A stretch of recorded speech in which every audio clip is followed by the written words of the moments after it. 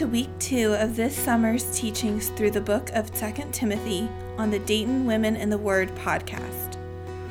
This week, Laura lays out 6 major themes that run through Paul's second letter to Timothy.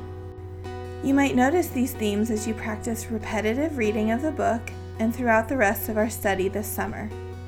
Let's listen to Laura as she further prepares our hearts to receive God's Word.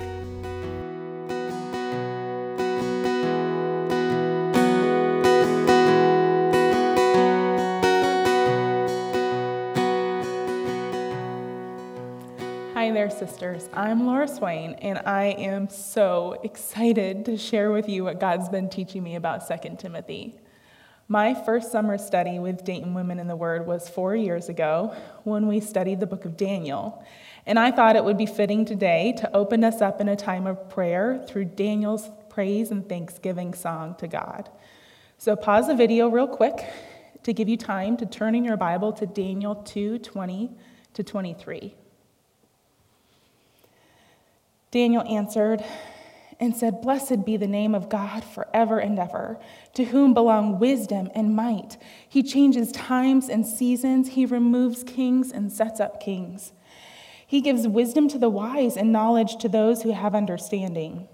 He reveals deep and hidden things. He knows what is in the darkness, and the light dwells with him. To you, O God of my fathers, I give thanks and praise. For you have given me wisdom and might, and have now made known to me what was asked of you, for you have made known to us the king's matter. Oh God, you are so good to us. We thank you for giving wisdom so generously, like you did with Daniel, like you did with Timothy. You give good and generous gifts to us. We ask that as we continue to feast on your word, Lord, that you would steady our hearts and steady our resolve today, too, as we learn more about you and draw closer to you. Amen. Now, I come from a very competitive family, and our favorite board game is Settlers of Catan. My older brother, Chris, is a very good salesman and excellent Catan player. And he teases me sometimes. He says that my bartering strategy in the game when we trade cards would be terrible in the sales world. He'll laugh when I say things like, "I'll give you a sheep for a wheat, but no pressure." Even today, I'm tempted to soften the impact of Paul's message as I share the important themes of 2 Timothy with you. I want to say to you, Paul calls you to suffer, but no pressure. I want to give you an out, especially if you're already suffering. But there are several moments in 2 Timothy when Paul specifically denounces people who say one thing and do another. Whether it's so-called friends who abandon him when he's imprisoned, or people with weak minds who are easily deceived and only want to listen to what makes them feel good, Paul is very clear. Good intentions are not good enough. When my brother and I were talking more about this and more about my settler's shortcomings, he shared why it doesn't bother him to hold people accountable in sales because it shows he cares. He said to me, "The reward of feeling good about intending to do something can lead to never doing the thing we intended to do." No pressure trading does not move the game of settlers forward. No pressure Bible teaching does not move the kingdom of God forward. And no pressure discipleship does not move a child of God forward in their calling. In fact, you feel so much pressure when you see how high the standard of holiness is in the Bible. Turn to Matthew 5:18 and 19 in your Bible, and we find Jesus at the Sermon on the Mount where he tells everyone he hasn't come to get rid of the law, to get rid of the requirements. He's come to fulfill them. This is what he says. "For truly, I say to you, until heaven and earth pass away, not an iota, not a dot will pass from the law until all is accomplished.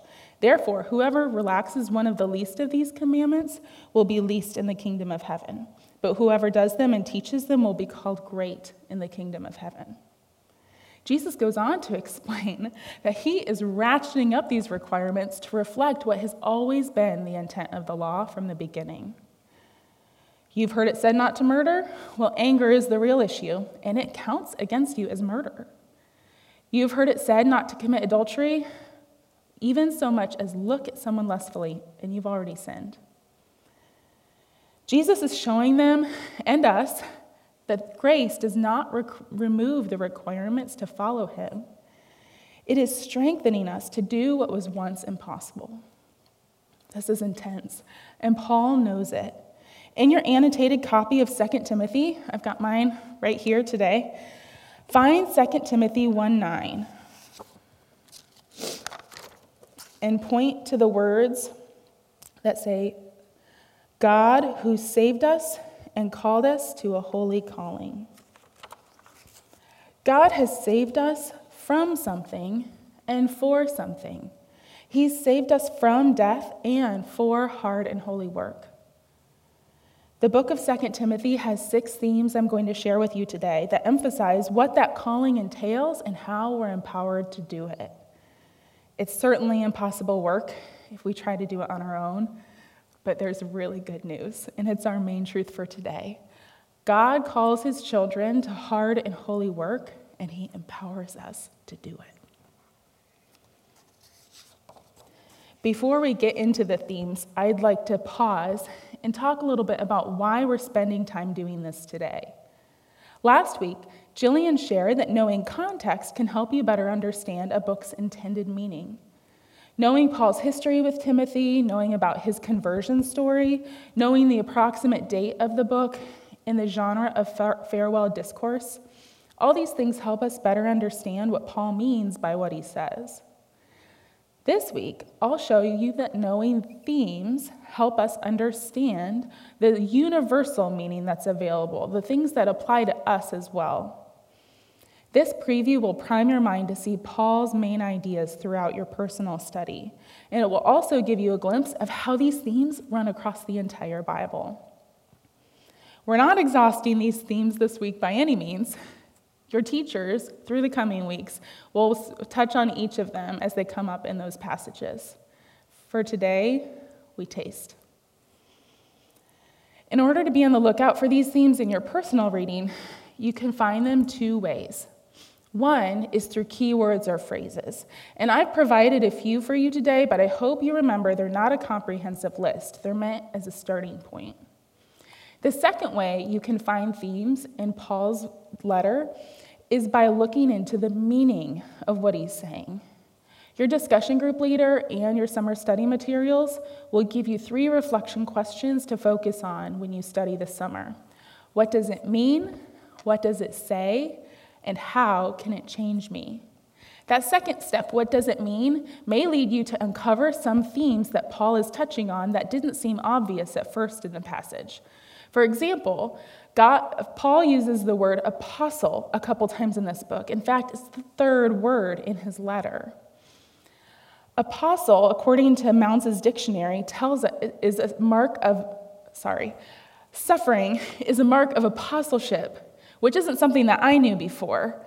And so we see that in the first line of this book, Paul introduces the theme of suffering and he connects it to his identity. So today, we'll look at these 6 themes. Theme 1, remembering. Theme 2, teaching. Theme 3, suffering and shame. Theme 4, in you. Theme 5, confidence. And theme 6, be strengthened. We'll conclude by reviewing what the work is and how it's possible, and then we'll talk about our next week's study tool in reading. Let's get started, shall we? Theme 1 is remembering. Just a reminder about these key words. They're not exhaustive, they're a starting point, and they're not the only way to find themes in the text. Key words around the theme of remembering: remind, remember, know, and aware. In 2 Timothy, Paul names several obstacles for any believer who tries to move steady on in the faith, and some specific ones that have to do with his own experience and Timothy's. They include false teachers, false friends, normative idolatry, gossip and idle talk, and imprisonment. These obstacles account for Paul's frequent use of words like remind and remember. Timothy already knows the gospel. Jillian shared with you that they have a decades-long relationship. He's been in ministry with Paul for years. But Paul knows that the sin all around you means you constantly have to bathe your heart and mind in truth. The Old Testament book of Deuteronomy is Moses' farewell discourse, given as a speech. And throughout the book, he exhorts the Israelites to rehearse these truths to each other that he's sharing over and over and over again so that they do not forget who their God is. You can turn to Deuteronomy 6:4-9. It starts out with a very famous prayer called the Shema. It's a Jewish prayer said every morning and every evening and is an example of living out this remembering. Hear, O Israel, the Lord our God, the Lord is one. You shall love the Lord your God with all your heart and with all your soul and with all your might. And these words that I command you today shall be on your heart. You shall teach them diligently to your children, and shall talk of them when you sit in your house, and when you walk by the way, and when you lie down, and when you rise. You shall bind them as a sign on your hand, and they shall be as frontlets between your eyes. You shall write them on the doorposts of your house and on your gates. Moses has seen firsthand what a forgetful people the Israelites are. The books of Exodus and Numbers are a painful view into this cycle of sin and forgiveness and rescue and revolt. It's horrible to read it straight through because it's very frustrating, but also uneasily familiar. Right after the Shema in the passage we just read, Moses goes on to tell the Israelites they are going to soon settle in a land they did not acquire, reap harvests they did not sow, and build wealth they did not earn. He reminds them that they need to speak these truths again and again so that they have a right view of God, the one who provided all of this bounty for them. We don't just forget who God is because it slips our mind. Tim Mackie, founder of the Bible Project, uses the image of swimming in the ocean and being pulled away by the undercurrent. Has this ever happened to you? It's scary, isn't it?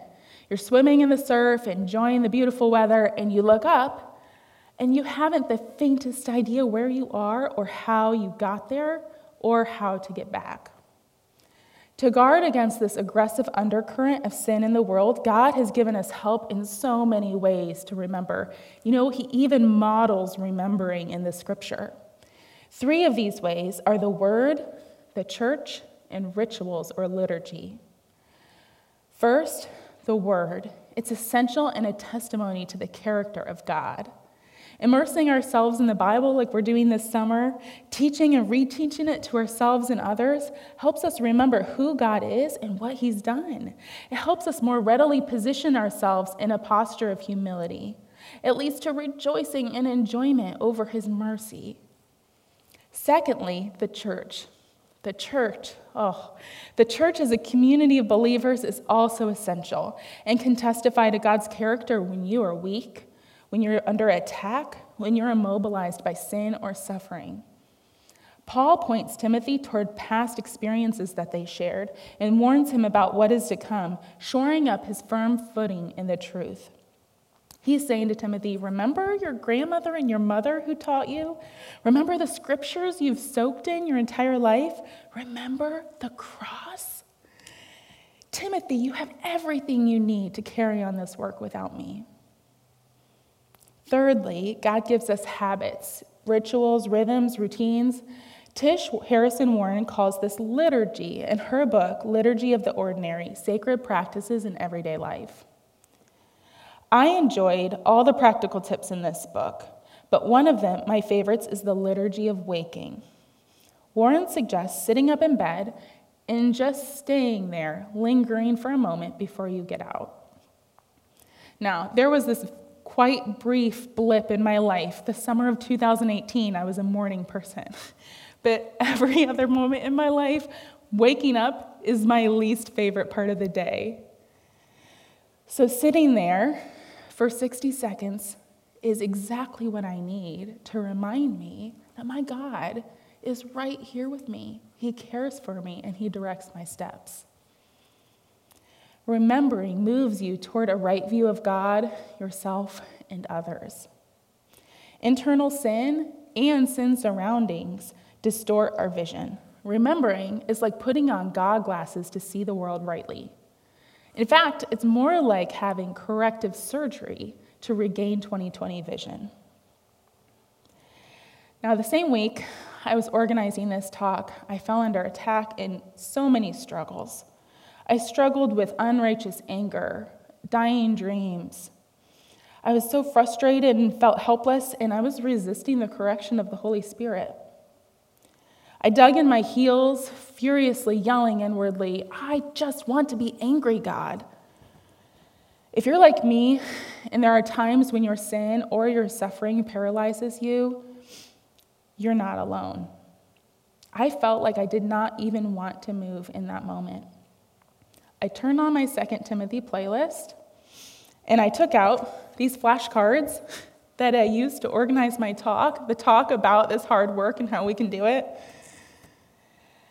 And I just looked down and saw this one word, remember. Deep breath.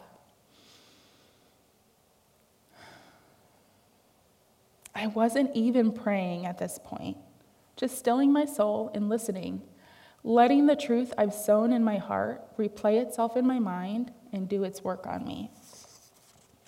Now, my feebleness is discouraging, but it does not mean God's work is ruined. It means he's at work in me. In that moment, as I held this index card, I felt like I was studying for a French exam or something. I didn't muster up faith or humility. I didn't even confess my sin to God right away. I remembered.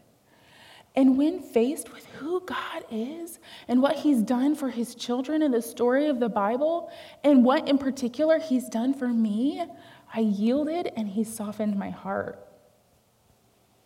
If you're immobilized by sin or suffering, you can do this too. And if you're not, if you're in a season of steadiness, keep planting that truth so it's there for you to remember when you're stuck. Theme 2, teaching, is one particular way to remember.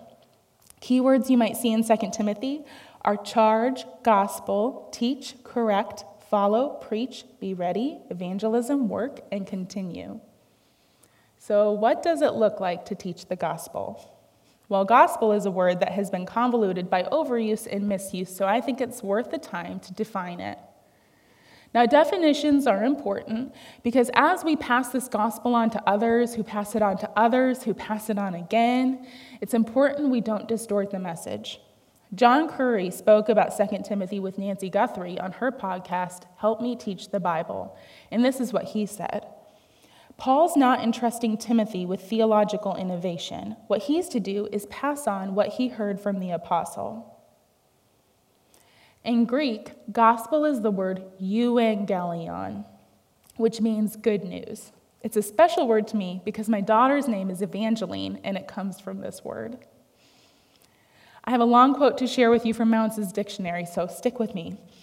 The word euangelion was not invented by the gospel writers, but was already in use in the Roman world. It referred to an announcement of glad tidings regarding a birthday, rise to power, or decree of the emperor that was to herald the fulfillment of hopes for peace and well-being in all the world. Mark redefines this concept of glad tidings by introducing his gospel with the phrase, the beginning of the good news of Jesus Christ, implying that it's really the birth and resurrection of Jesus that will change the face of the world in a cosmic way that no earthly king could ever do. Jesus Christ, the Son of God, brings true and lasting well-being and peace to the world in fulfillment of Old Testament hope. Breaking all that down, simplifying, the short version is that euangelion means the good news of Jesus' fulfillment of Old Testament scripture in his life, death, and resurrection. Now, good news is news. By definition, it's meant to be shared, not changed or held back. And throughout 2 Timothy, we see Paul urge Timothy to continue what has already been started, to pass on what he's already been given, and to encourage others to do the same. He's reminding Timothy that he's just one small part of a vast faith legacy that honors God. Little bits and pieces that point to this. In 2 Timothy 1:5, Paul mentions Timothy's family, his mother and grandmother, Eunice and Lois. In 1:13, he says, "Follow the pattern of my sound teaching." In 2:2, he says, "Entrust euangelion to those who will teach others." And in 3:14, he says, "Timothy, remember this lifetime of learning you've had from trusted teachers." Paul is emphasizing passing on the faith as he does it himself. His very act of writing this letter to Timothy is him modeling what he's asking Timothy to do. The relay race image that comes to mind as we watch Paul pass the mission on is like this up-close look at a baton handoff. But I wonder, and I like to use my imagination here, what would it look like if we zoomed out from this very personal handoff? What would this faith legacy look like from all creation and all time? Some pictures that come to my mind are the Tough Mudder. My cousin ran this. It's a military-designed obstacle course with climbing walls and piggyback rides and, yes, a ton of mud. I picture the Color Run, a 5K where runners get powdered with a different color at every kilometer. I also picture the Iditarod, a brutal 1,000-mile sled dog race across the Alaskan tundra. I also picture a conga line at a dance party where these dancers dancing around in a line and inviting others to join them. If you put all of these unusual and weird pictures together, what a beautiful image of this faith legacy. There's joy and there's struggle and there's just so many people joined together. Paul shows Timothy that he's not the end point or recipient of this legacy. This handoff does not end with him. He's the middle. He's been pulled into the muddy, colorful, rigorous race/conga line, and he's not going to stop inviting people. So, God calling us to share the euangelion means that today, you and I get to be part of this legacy of faith.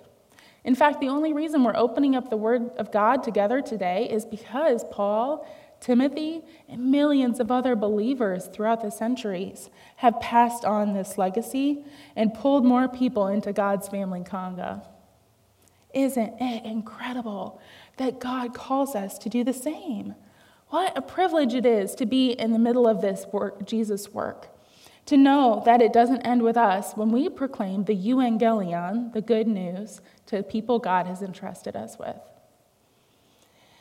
Now, it's important to know that teaching looks like much more than just preaching on a stage or in a video.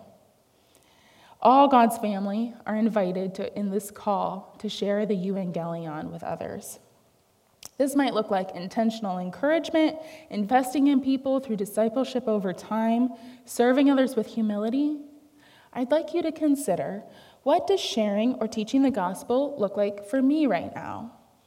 What could it look like? Mull that over, and we'll come back to it at the end of lecture. Theme 3 is suffering and shame.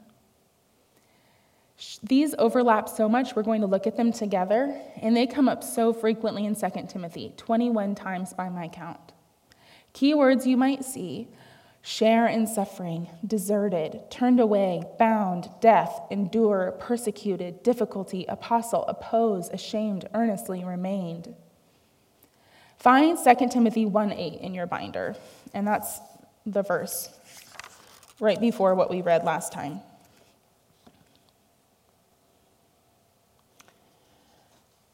Paul says, therefore, and remember that word therefore is a signal to look what came before. So therefore, because God gives you a spirit of power, love, and self-control, do not be ashamed of the testimony about our Lord, nor of me, his prisoner, but share in suffering for the gospel by the power of God.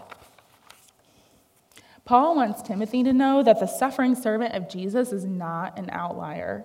He knows that from experience, right? Paul also personally faces shame.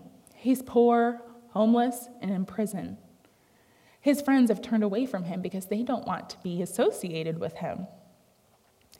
When we see the word suffering so frequently mentioned by Paul, a little alarm bell should be going off, ding, ding, ding, in our minds. Let me think.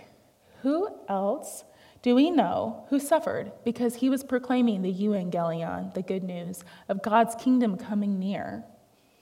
Who else explicitly and frequently talked about the value of suffering and serving God? Who else gave his life out of love? That's right. Jesus. Just as Paul goes before Timothy, entering into shame and suffering for the sake of the gospel, Jesus does this before us too. He enters into shame and suffering to show people love and to glorify God. He came to earth and lived as a man. He ate with sinners. He even died in humiliation on a cross. Last summer at Dayton Women in the Word, we studied the Gospel of Mark, and the kids there made a craft depicting the transfiguration of Jesus in Mark 9. And my two girls still have theirs hanging in my kitchen window a year later.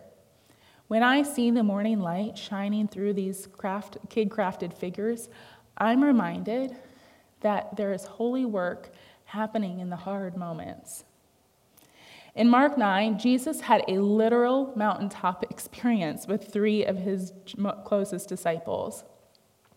There was this brilliant, white, beautiful, perfect light, visions of ancient prophets. They even heard the voice of Father God speak.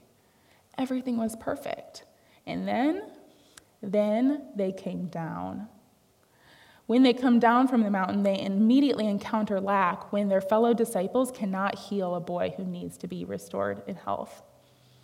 Now, if I were Jesus, I probably just would have hiked right back up the mountain thinking, I don't have time for this nonsense. I just want to stay up here where it's perfect and lovely and holy. But Jesus doesn't do that. He works through it with them. Now, I have my own mountaintop moments with the Lord, and I come down to encounter my kids fighting, my house a mess, and my time is never, ever my own. It feels so abrupt when that happens. And it leads to some cynicism in my heart, and I joke, oh, now we're in the real world. But that doesn't surprise God, because he calls his children to minister in the real world. Jesus did not spend his whole ministry bathed in divine light on a mountaintop. In fact, being with the messy stuff goes back, way back in the Bible. God pursued the people of Israel in Old Testament and visited Moses in the burning bush and on Mount Sinai. He came down to dwell in their tabernacle. He put his words in the mouths of prophets to speak to people who were forsaking him. God's heavenly kingdom came crashing into earth when this little baby Jesus' body touched Mary's very human uterine wall. God loves humanity too much to turn away from the fallout of sin or ignore it. He runs toward it for the sake of a people who has over and over again rejected him. He will not stand idly by while sin corrupts his perfect creation. God does not want his kingdom to be separate and away. He wants us to be set apart right here. He wants to radically disrupt the sinful status quo, so he calls us to go into the middle of the mess. God does not desire that anyone suffer, but he can transform that suffering for great things. And we're reminded of that when we see the work of Jesus on the cross. In God's hands, a Christian's suffering is transformed. It becomes a beacon of his power, a way to love people, and it becomes temporary. Firstly, God turns this Christian suffering into a beacon of his power. In 2 Timothy 1:15-18, Paul contrasts faithful Onesiphorus with others who turned away from him when he was imprisoned. And it reminds me of how Peter may have felt when he denied Jesus 3 times the day of the crucifixion. Even though he's hurt and lonely, Paul isn't worried about appearing shameful. He knows very well that the cross shows us that God is so powerful. He takes what was shameful, like a humiliating death on a cross or my constant sin patterns, and he transforms them and changes them to glorify himself. Last week, Jillian showed us how God took Paul, a murderer, an enemy of Jesus, and transformed him into a useful tool, a minister teaching about Jesus' mercy that transformed the whole world. Just like God uses death to conquer death, he transforms embarrassment into exaltation, and he makes murderers into ministers. He also has the power to change who you are. He gets rid of your old identity when you decide to follow him, and he makes you into a new person. What a powerful God we have. Secondly, God turns a Christian's suffering into a way to love people. In 2 Timothy 1:8 and 2:3, Paul coins a word to mean share in suffering, and it's really fun to say in Greek. You say, sunkako pateo. You can say it with me if you want. Sunkako pateo. And it means to suffer evils along with someone, to be enduringly adherent. And it's made up of 3 Greek words: together, evil, endure. Now, our temptation when we see anger or struggle or danger or hurt is that we want to flee and run the opposite way. But Paul tells Timothy to move toward it, to sunkako pateo, to join in and share the suffering with people around him. When we move toward what the world considers foolish or undesirable, like Jesus did and does, we bring his compassion to those in need. I've seen this in some of you sisters, those of you who have lost your children. I've watched you move so quickly into ministering to the grief of other people while you still nurse the grief of your own child. Your grief is specific and profound, and you show hurting people Jesus when you quite literally sunkako pateo, join and share in suffering. What a beautiful mercy that is. Thirdly, God also turns suffering into something that's temporary. Jesus, he did not stay on the cross, amen? 2 Timothy 2:11 and 12 says that when we join Jesus in suffering, we also get to share his victory. If you're suffering right now, sister, I would love you to go to the book of 2 Corinthians, especially chapters 4 to 12. This is another letter of Paul's with a main theme of suffering. And it's really hard for me to choose just a few verses to share with you. But 2 Corinthians 4, 7 to 10, you can pause and turn there in your Bible. It directly speaks to the resurrection we get to share with Jesus. I'm going to read you the NLT. We now have this light. In 2 Corinthians 3, right before this, Paul talked about new glory. That's what he's talking about now. We now have this light shining in our hearts, but we ourselves are like fragile clay jars containing this great treasure. This makes it clear that our great power is from God, not from ourselves. We are pressed on every side by troubles, but we are not crushed. We are perplexed, but not driven to despair. We are hunted down, but never abandoned by God. We get knocked down, but we are not destroyed. Through suffering, our bodies continue to share in the death of Jesus, so that the life of Jesus, amen, may also be seen in our bodies. The Bible holds innumerable assurances about how we can have a very real hope in the face of suffering. We could spend months and months on just this one topic. And if that's something that you do need to spend months and months on, please talk to your discussion group leader or a friend or one of us teachers for a few verses to get you started. For every Jesus follower, this world is not our home. This brokenness is not forever.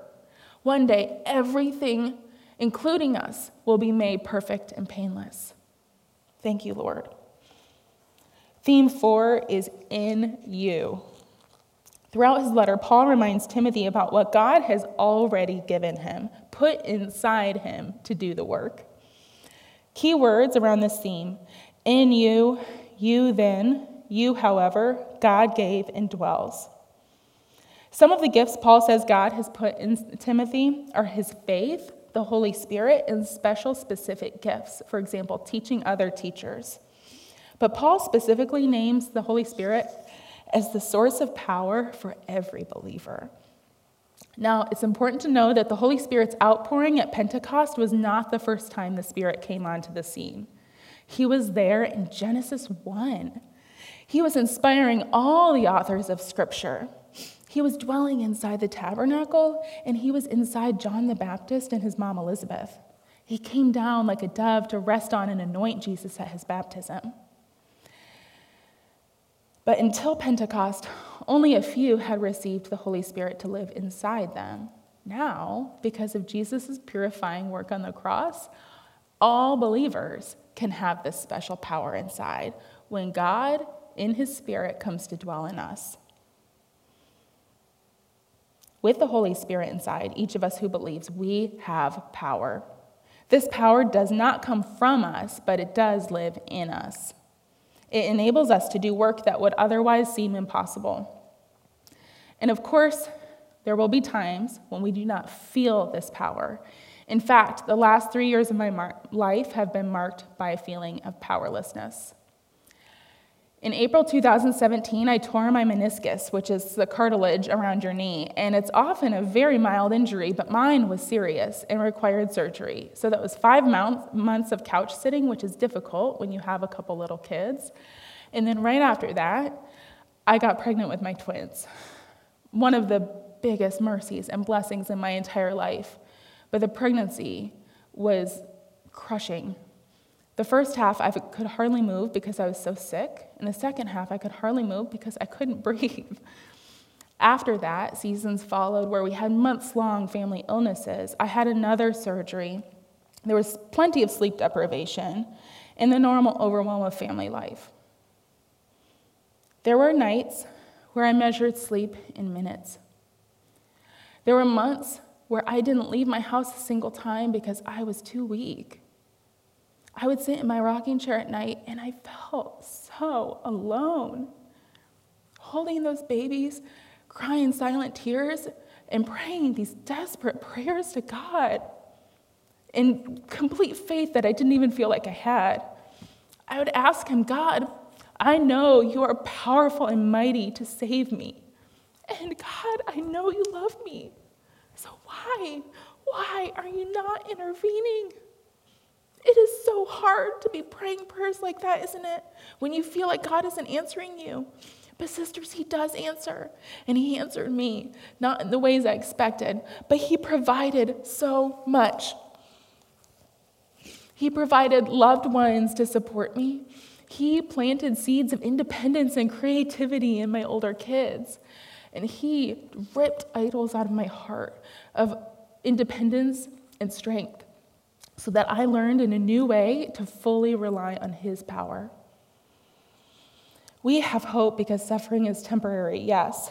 And whatever suffering we do experience, it reveals what's inside us. It shows that we are frail clay jars whose weakness makes it clear to onlookers and ourselves that victories we experience are God's power and not our own. Theme 5 is confidence. Paul has unshakable confidence in who God is. And key words you might see around that are sure, know, convinced, firmly believed, and continue. Paul calls Timothy to confidence in his last letter. And Paul doesn't just command it on parchment, he's modeled it throughout their ministry together. And he's now underscoring the importance of it to remind Timothy what he's already seen firsthand. There is a steadiness evident in Paul as he moves forward through every beating, every shipwreck, imprisonment, and more. He's confident but not brash, calm but not meek. He's not surprised or bewildered by his suffering. He has now even reached the end of his life and ministry, and his resolve is unshaken. During my first reading of 2 Timothy, I got a childhood song stuck in my head. Point of Grace sings the song Steady On about what it looks like to walk with excitement about our promised future while we do the hard and holy work today. This kind of steadiness is not in my DNA. It doesn't come naturally to me. The Myers-Briggs personality test calls my disposition turbulent, which seems apt. So the calling to be steady feels out of reach. But you know what? Even for my more naturally steady friends, this is difficult because we live in a broken world that upends our lives with illness and loss, temptation, and heartache. We are born with a sin nature that points us toward taking the easier way when things get difficult. Moving steadily forward seems too high a calling sometimes. But like we discussed earlier, God gives us so much to help us. He gives His Word, His church, and even liturgical rhythms and rituals to remind us who He is. We can share Paul's confidence in God's character by studying the Bible together, just like we're doing today. God has given us a story that shows us who He is. However, it's important to know that Paul knew the Scriptures better than anyone when he was murdering people. Knowing what the Scripture says is worth nothing if you do not let it transform who you are. Paul emphasizes the importance of this in 2 Timothy 3:14-17, when he describes Timothy's history in the Word, the power of the Word, and what it should be used for. In your summer study packet, Jillian already told you that you have an attributes of God sheet. Please use that throughout the study to keep track about what you're learning about God and His character. As we learn about who God is, we will be able to emulate Paul's sureness about what God is able to do. In your notes, your confidence might look a little like this. If God is blank, then I can be sure blank. If God is faithful, then I can be sure He will not leave me. If God is mighty, then I can be sure He is able to change my heart. If God is over all things, then I can be sure He's over my job, my nation, my family strife, my mental health. If God is my Heavenly Father, then I can be sure He loves me immeasurably and perfectly. Man, what a good God we have. Before we go to theme 6, let's review. We've covered themes of remembering, teaching, suffering and shame, in you, and confidence. Have you noticed a few connections between these themes? Teaching spreads the gospel and also helps us remember who God is and who we are. When we remember who God is and the shame He's taken from us, we can have confidence and trust He's faithful, that He will complete His work inside us and go before us in suffering. Isn't this marvelous? In light of all this, let's look at our last theme. It's a good one. Theme 6 is be strengthened.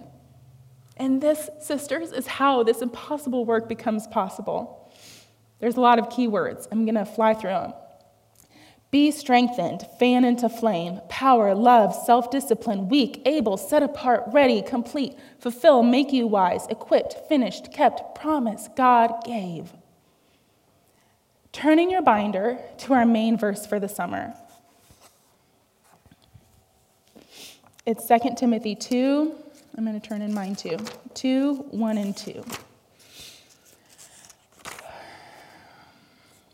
And I love the song Kelly Gwynn wrote for us, so I can't read this without singing it. And I hope that wherever you are watching this, that you'll sing with me too.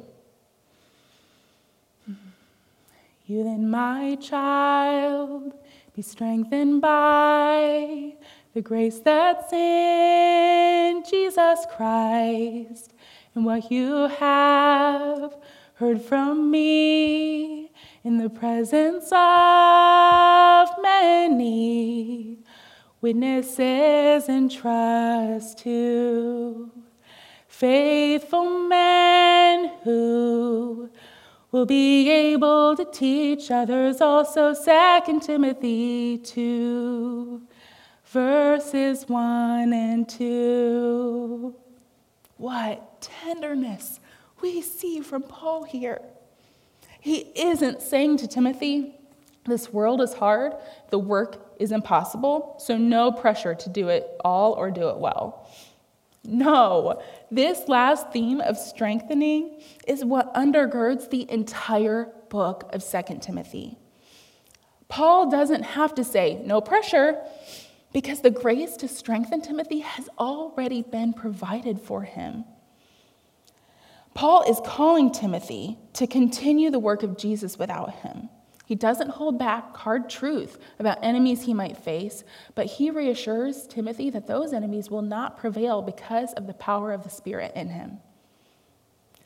I want you to take a look at this map and notice the spread of churches during and after Paul's ministry.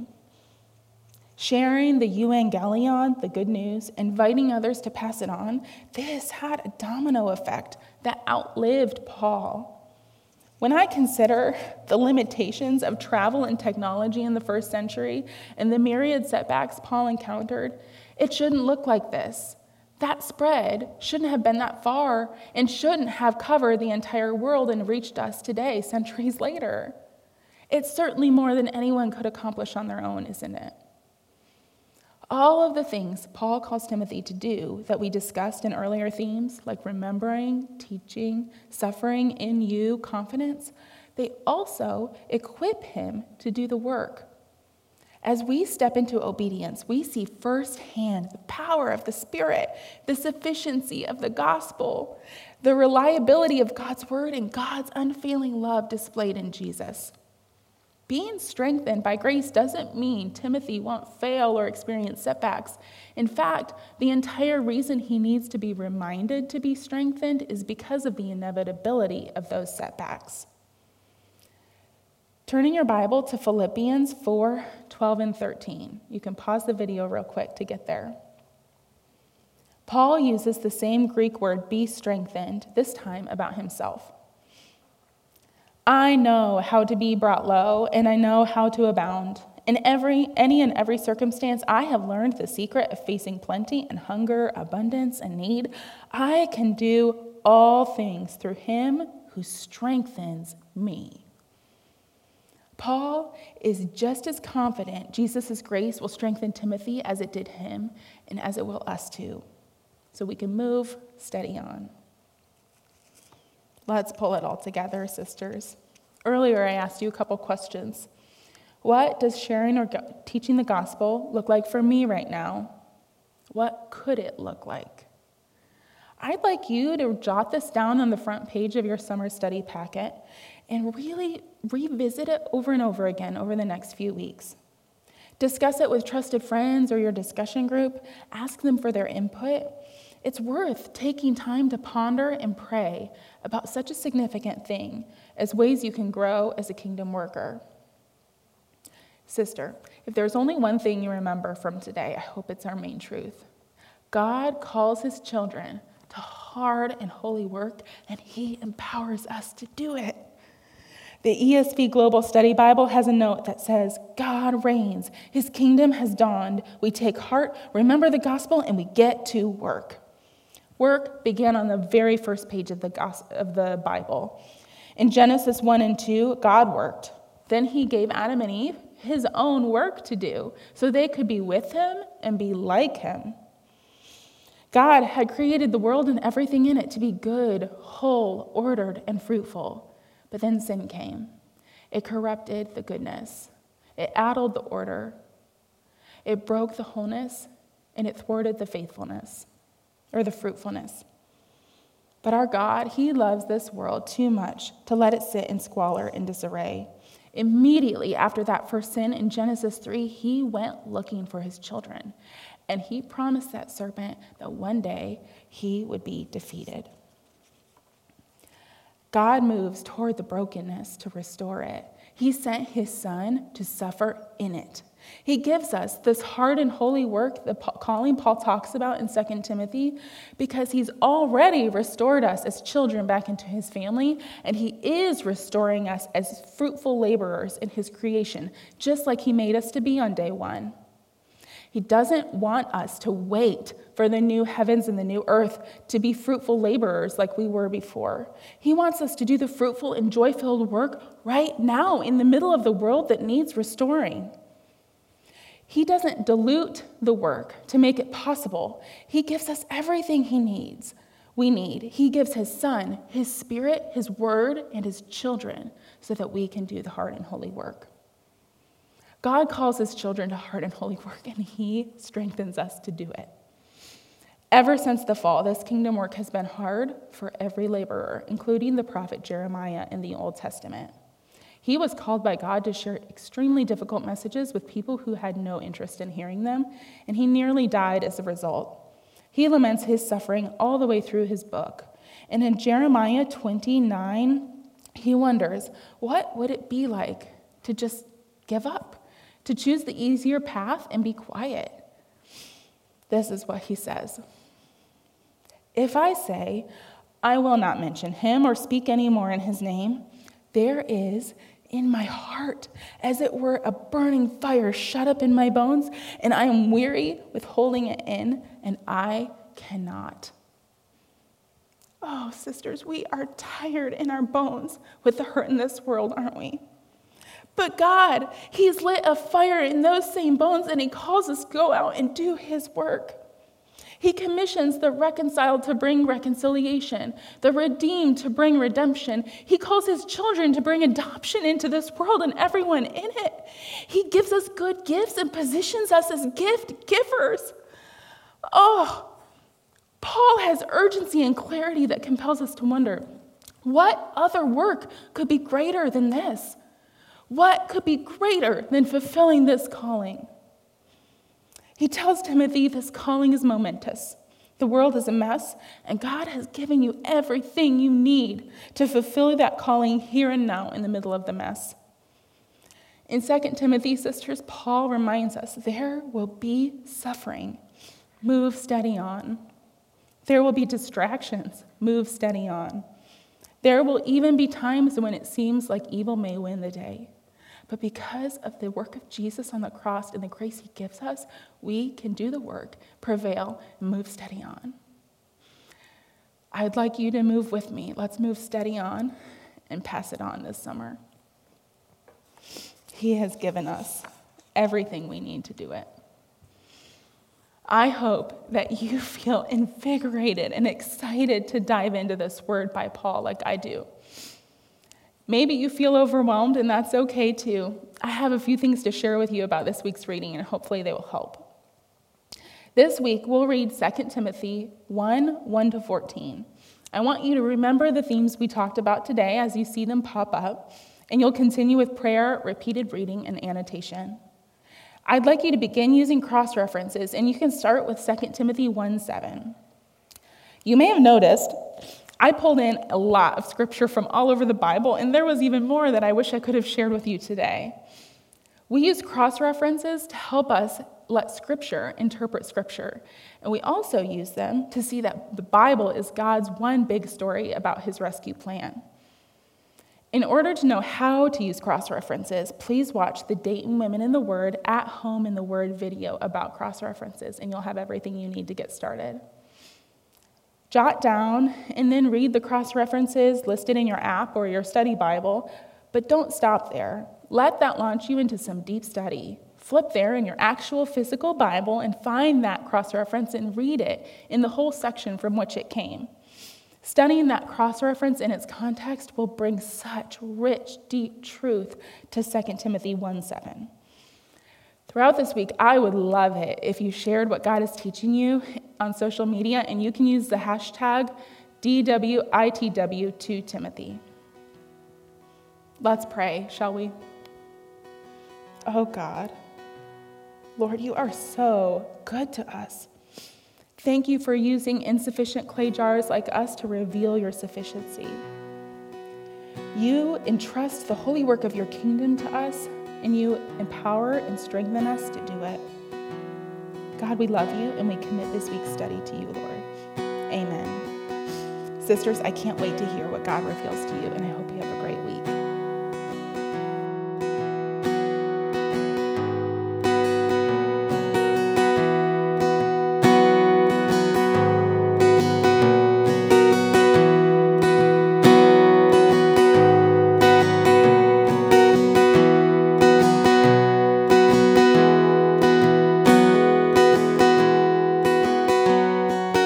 We're so glad you were able to tune in today. We hope this teaching is an encouragement to you, no matter where you are in your study of 2 Timothy. Here on the Dayton Women in the Word podcast, you can listen to our teachers walk through 2 Timothy throughout the remainder of summer study, with a new lecture being released every Wednesday. All resources for summer study can be found on our website, DaytonWomenInTheWord.com/2-Timothy-resources. May God meet you in your study of 2 Timothy this summer.